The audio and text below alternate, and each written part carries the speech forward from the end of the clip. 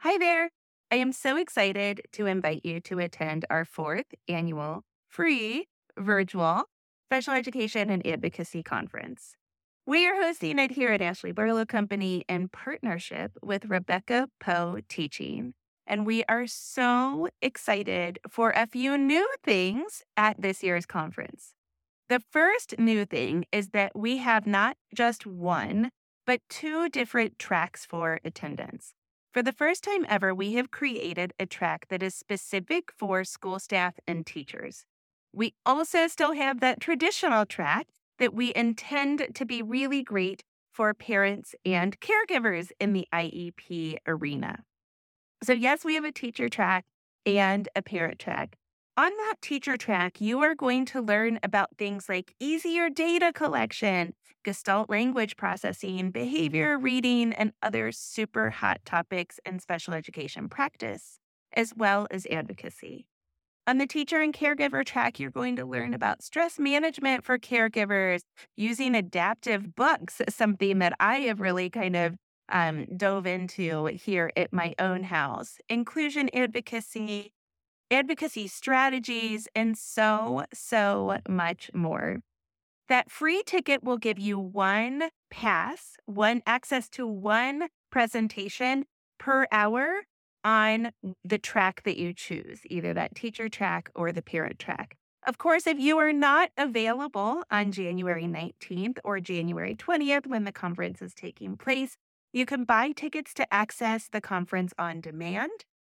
And those tickets, of course, are available at our website, ashleybarlowco.com/conference/2024. Check out the website for more information about ticketing. This year, we also have something super exciting planned. We have decided to make this a 2-day event. When I partnered with Rebecca Poe Teaching, I told her that I really feel like school districts, disability organizations, and other community organizations need to start providing trainings that are accessible to teachers, related service providers, administrators, parents and caregivers, and other community members that are interested in IEP support. What if we all attended the same training?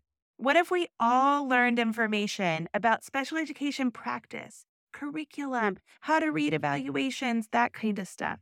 About special education advocacy, how we can collaborate more, how we can work together, and even about special education laws. What if we all attended those presentations and we workshopped them together? So together with Rebecca Poe Teaching, I have created the Empowered Workshop Series, and we are excited to bring it to your organization or school in 2024 and beyond.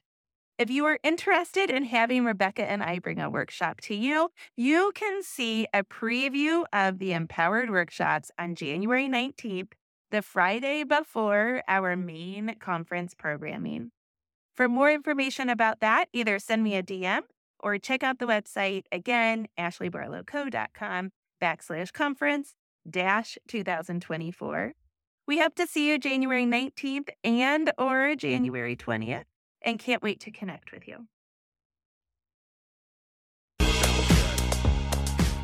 Hi, everyone. Welcome to the Ashley Barlow Company podcast. I'm Ashley Barlow, your host. If you are a parent, a teacher, or someone who works at a school, or you're a community member, a volunteer, or a staff member at an organization that supports people with special education plans, a coach, a tutor, or even a grandparent, you're in the right place. Sit back with an ice-cold glass of lemonade, put on your walking shoes and grab some headphones, roll down the windows and cruise. Ready, set, go. Educate, advocate, collaborate. Welcome back to the Special Education and Advocacy Podcast. I'm Ashley Barlow, and I'm so happy you're here. Today, we're going to talk about getting more out of the IEP document. I have so many people come to me in my special education law practice and say to me, Ashley, I think that my child could be getting more. I think that we need more time with the special educator. I think we need more services or more supports. And what I've realized as I've counseled so many people around that issue is that the process is not very difficult.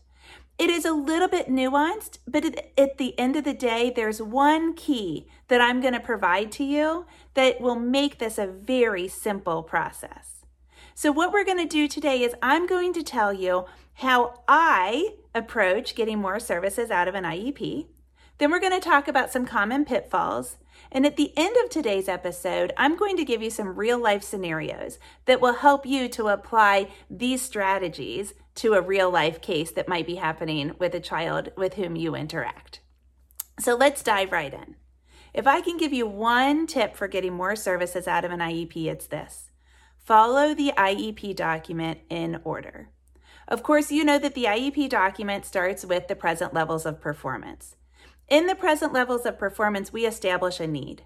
So if, for example, you're asking for more time to spend on reading, then you might look at the present levels of performance and say, okay, well, we need to add some information, some good data, some good present levels that establishes a need, because that need in reading is then going to drive the services that we talk about at the end of the IEP. The time to discuss that need is not when you get all the way down to the services at the end. So many people get down to the end and say, I think we need more time in reading. Well, that's not the time to bring it up. We first have to establish that need in present levels. After we establish the need, then the next part of the IEP is the goals section. And so if we've established a need, for example, for reading, then we go into the goals section, and then we can write a goal or several goals for that specific need. Then, of course, we have to talk about how we're going to monitor progress for that goal. And then we look at the related services in special education. That's when we talk about what the child's going to actually get. This would be a great time to say, we wrote that goal for reading comprehension. I think this is a great time to talk about adding some services, layering on some services. What else can we do in order to help our child improve in reading comprehension, or whatever the specific need is?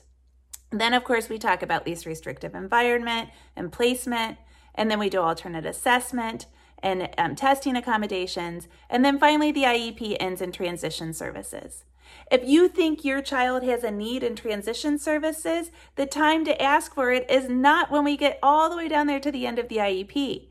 The time to ask for that need is in the very beginning when we're looking at present levels. We establish the need, and then we write a goal, and then we follow it all the way through so that it's all teed up for you when you get down to the bottom of the document to those transition services. Now, I have a 3-step process that will help you to get more out of your IEP. Let's talk about that 3-step process. Step 1 is to monitor progress for the new areas of need.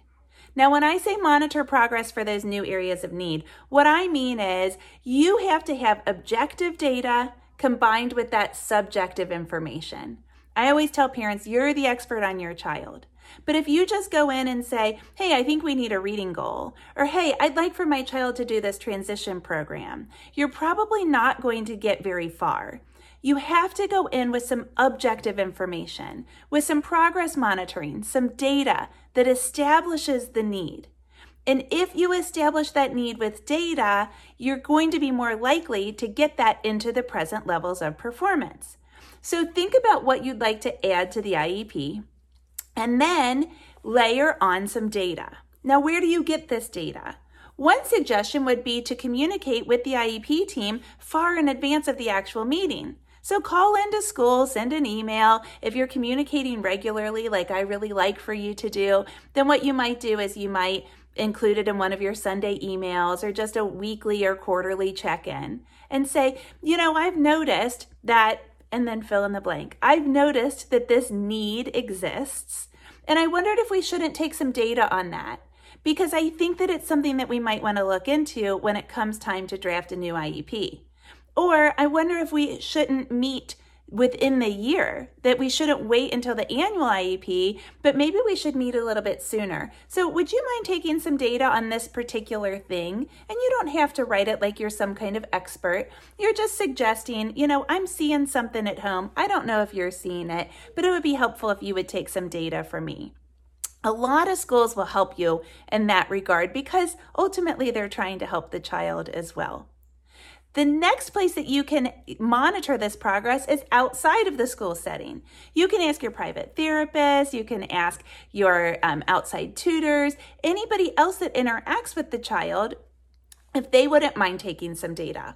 Oftentimes it's these people that are suggesting the new goal or the new area of need, that new service, the goal, the time, whatever it is. And so they might be doing this for you proactively anyway. Finally, you could monitor progress at home. If you work with your child at home, you're probably seeing where those deficits lie or what the next natural course of progress would be. And so you might take some data at home, whether that's formal or informal. I've talked lots about data in other podcasts. I've got a whole podcast on progress monitoring, and that might be a good place to start if you would like to take progress on this intended new goal for your child as well. So that's step 1, monitor progress for the new area of need. Then we're going to put that need in present levels, which is step 2.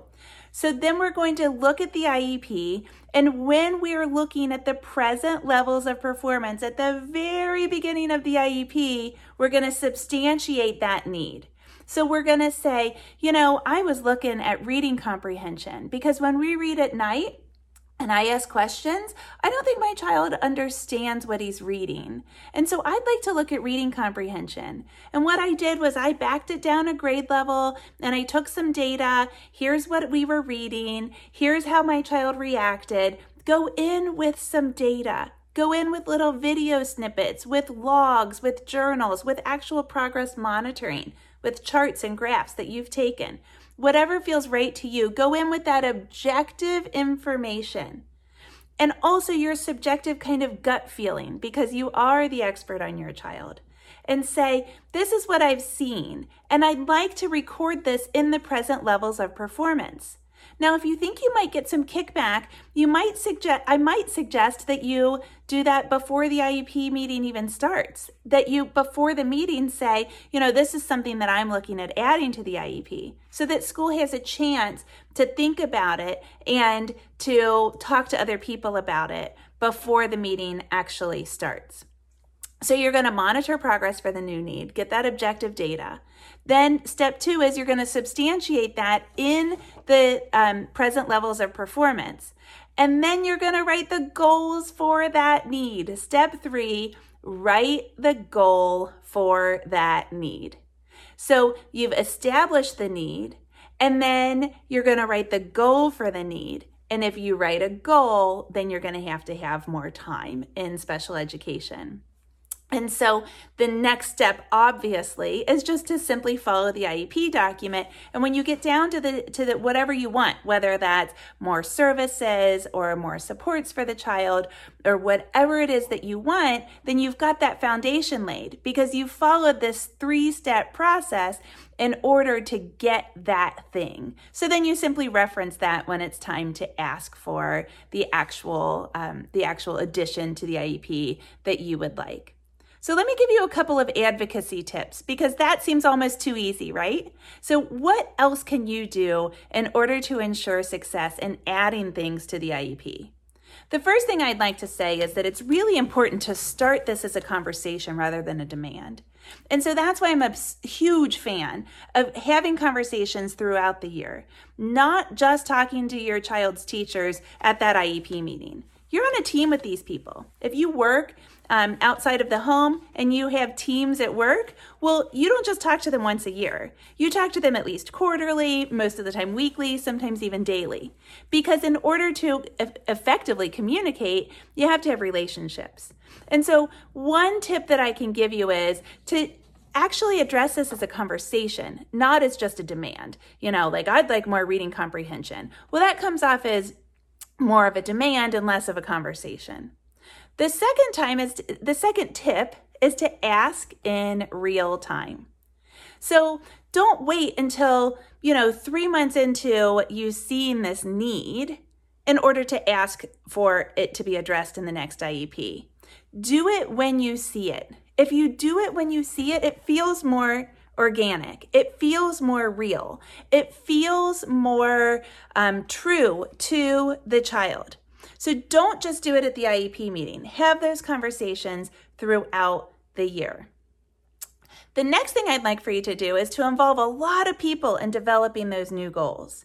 When you involve a lot of people, what you do is you bring in more objective data because everybody looks at things through a different lens. And so you might see something, but then ask a private therapist or a private tutor, and they might say, well, actually, I kind of see what you're saying, but I see it from this different lens. And that can help you to layer on the different parts of your argument for the different parts of the IEP. So really think about asking lots of different people, lots of different teachers, outside therapists, friends that interact with your child, other children's parents can be a great support. How well is your child reading? Do they understand the science lessons? Maybe it has more to do with the actual science teacher than it has to do with the science content or your child's ability to retain that content in science. So ask around, get lots of outside information. That will only help you to help your child.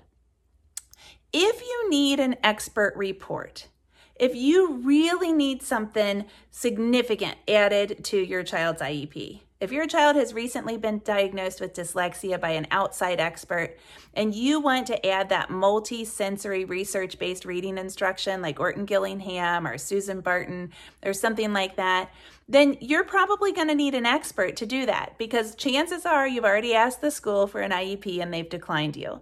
And so you've said, okay, fine, I'm going to go get my child privately evaluated because I know in my gut that something's going on. So if that's the case, and if you're willing to take this to due process, then it's really, really, really important that you ensure that that expert report is very detailed. Because at the end of the report, there should be a list of services and accommodations and modifications that might help the child to do better in school. And you're going to rely on that list because an expert gave it to you, because a psychologist or someone that's trained to do those evaluations provided that to you. And in order to really, really, really rely on that document, you need to make sure it's detailed. And so if that person provides the evaluation report to you and you don't think it's detailed and you really don't know what to do with it, then ask that person for more detail, for more support, because you need that information in order to help you communicate with the IEP team. So make sure you understand that. Make sure it's very detailed. In addition to that, you want to make sure that the expert that you ask to do the evaluation is somebody that could testify at the due process hearing. So you want to ask them, first of all, if they're comfortable doing that. And you also want to ask them what their credentials are and if they've ever testified as an expert before. Because you might need that person to come in and testify in court. And if you spend all that money and all that time and all that energy doing the evaluation, and then the person can't actually help you at the IEP meeting or at a due process hearing or whatever, then you've wasted all of that time and energy. In addition to that, a lot of tests that are run, in order to be valid, there has to be an amount of time in between when they're retested. And a lot of times that time is a year. So if you go get your child evaluated and then the expert isn't willing to help or doesn't write a report that's helpful enough, and you think, well, gosh, maybe it's wise to go get a second one, I caution you to do that because some of the tests cannot be run more than once within a year. And so it's really important that you choose that expert wisely, that you get that information from somebody that you really trust and somebody that is committed to helping you throughout the entire process.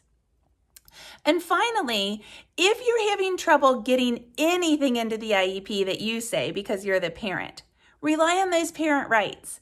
Don't forget to say that you have a right to meaningfully participate in the IEP process. And because you've got that right, your opinion matters. So rely on those parent rights. Maybe you're afraid of that at the beginning of the meeting, and when they offer you that packet of parent rights, you actually take them this time. A lot of people decline them. But maybe you say, you know what, I would like to have that packet this time. And review it before you go into the meeting and know exactly where that information is about your right to participate in the meeting. And that way you can point to it when you get to that point and say, you know what, I do have an opportunity to participate in this meeting. It's right here in my parent rights. And so I'd like to give you this data, and I'd like for this data to be included in our conversation. And that should help you as a gentle reminder to give to the school. That should help you to get your information that you've brought into the meeting in that IEP document. So here are some cautionary tips. And I think the biggest one that I'd like to remind you of is the idea of placement. So a lot of people are concerned about inclusion. They want for their children to be educated to the best extent possible, to the maximum extent possible in the general education classroom. And of course, that's what the law mandates. And so one thing that I concern myself with when I make these arguments is inclusion. Because if we get all the way through the document and we've layered on all of these supports, it takes time. It takes time to teach to more goals. It takes time to monitor progress to more goals.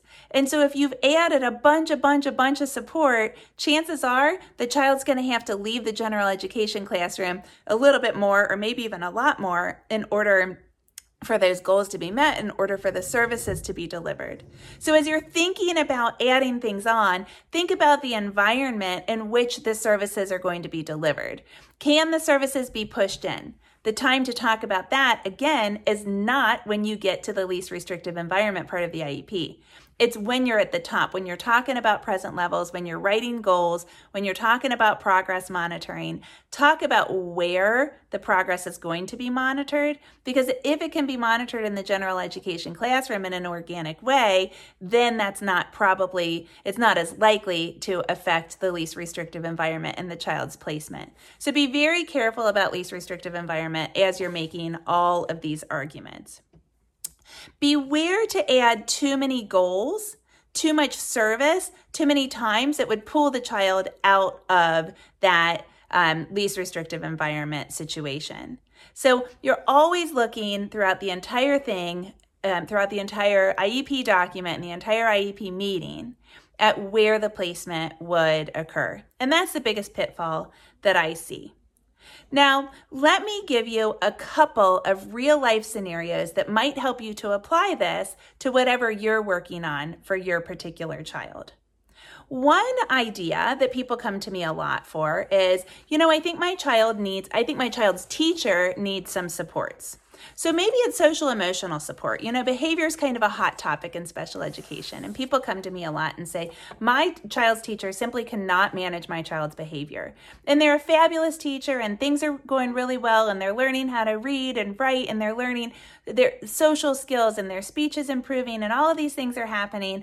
However, they do kind of a terrible job at supporting my child's behavior. And as a result of that, my child's learning is impeded, because sometimes my child's too impulsive, or sometimes my child can't get their emotions under control, and then they aren't present for learning. They aren't available to learn.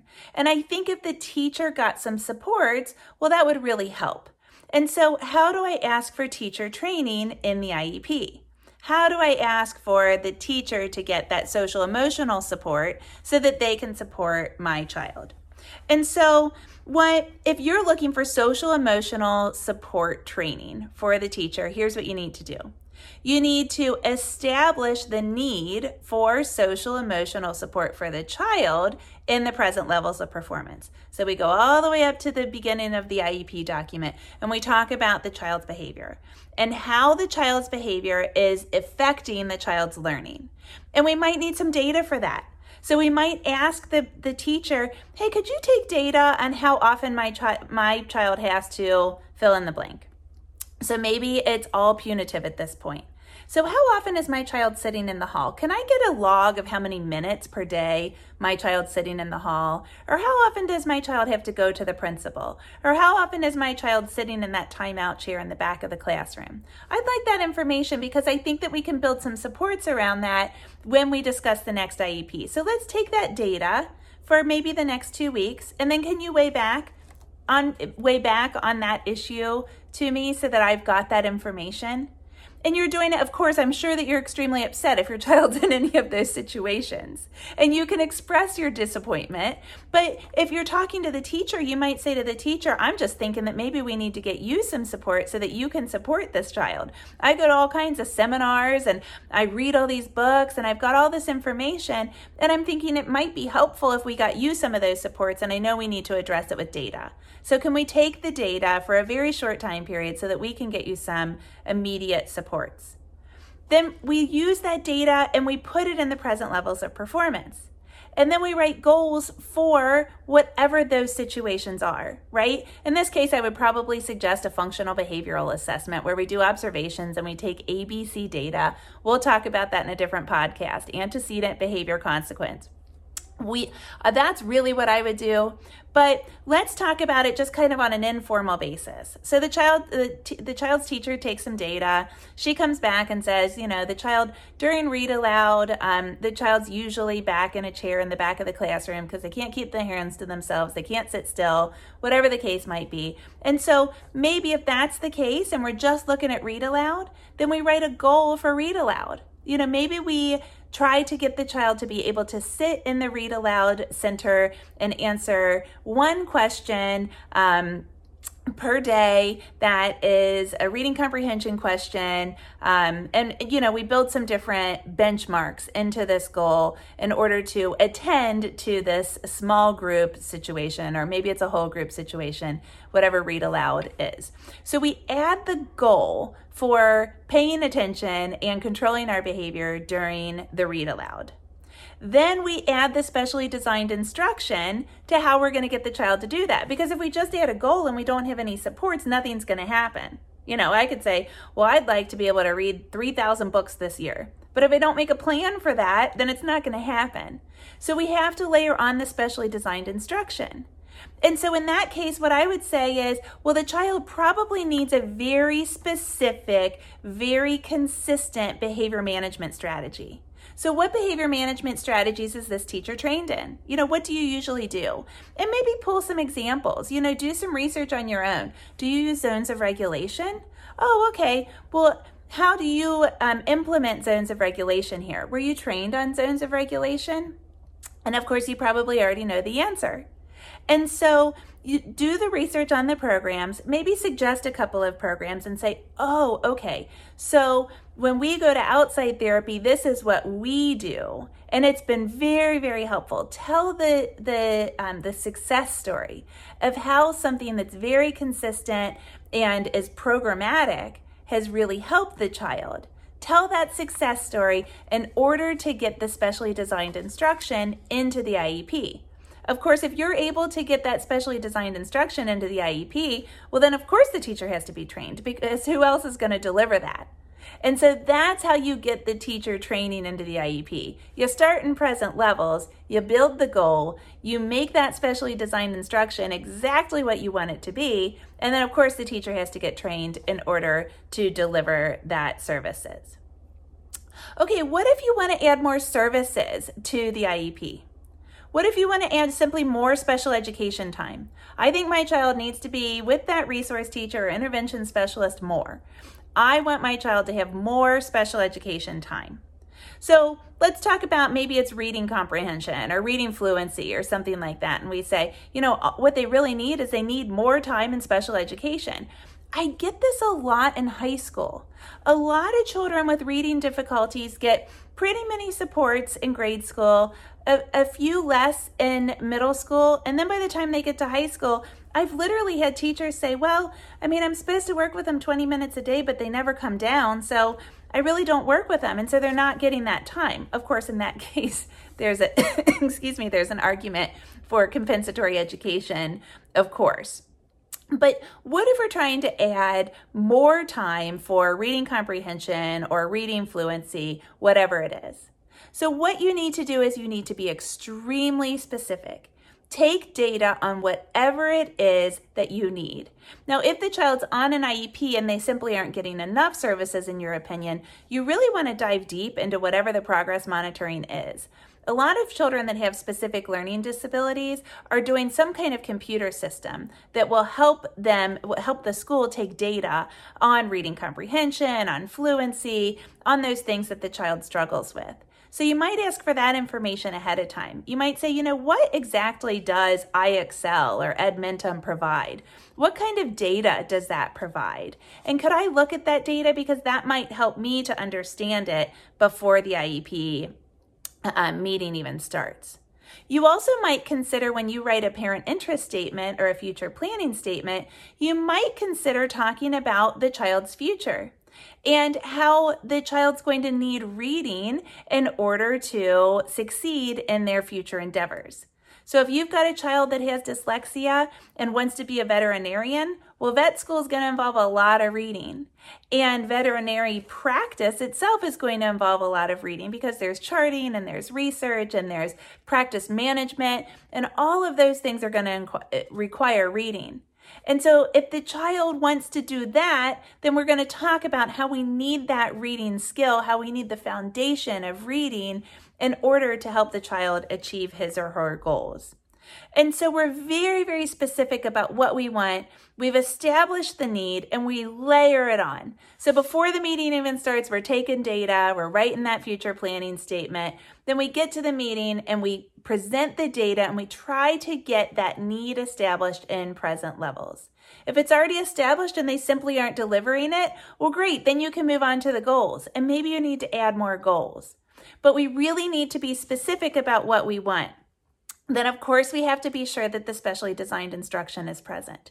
And if it's a reading goal and your child doesn't have that research-based multisensory reading instruction for dyslexia, you aren't getting OG, you aren't getting Susan Barton, you aren't getting Linda Mood Bell, well, then this is where you want to shine in that specially designed instruction portion of the IEP. You really want to make sure that you get that research-based multisensory instruction into that portion of the IEP. And then, of course, that might lead to teacher training. It also might lead to more instruction, because if you get, for example, Linda Mood Bell into your IEP, and one caution is they very, very rarely will include a brand name into an IEP because that's too specific. And a lot of state departments of ed actually prohibit it.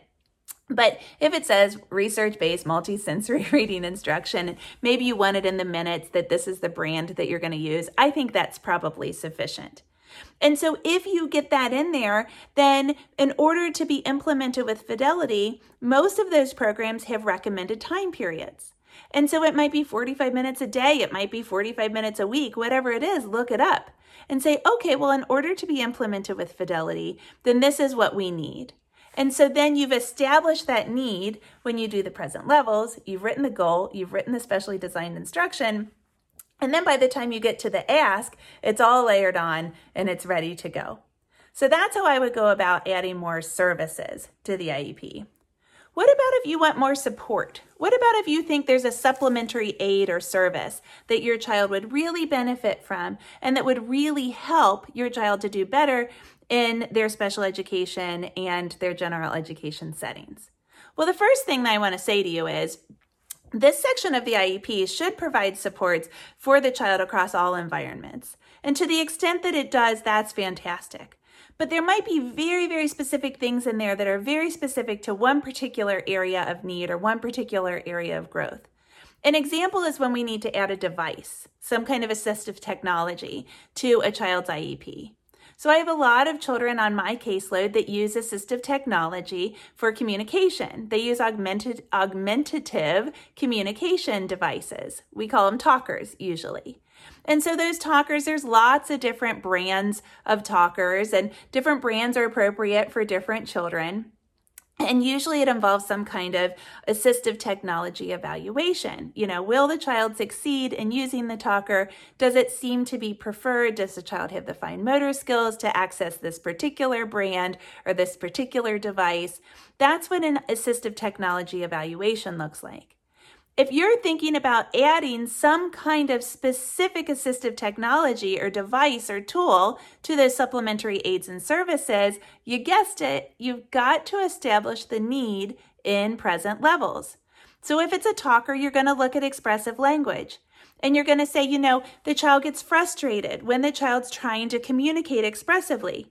A lot of times children are expressive language talkers, and they're probably going to choose to speak with their voices as the path of least resistance because it's easier than getting the device, turning the device on, logging on, and then clicking their way through. But maybe they've got a motor planning deficit.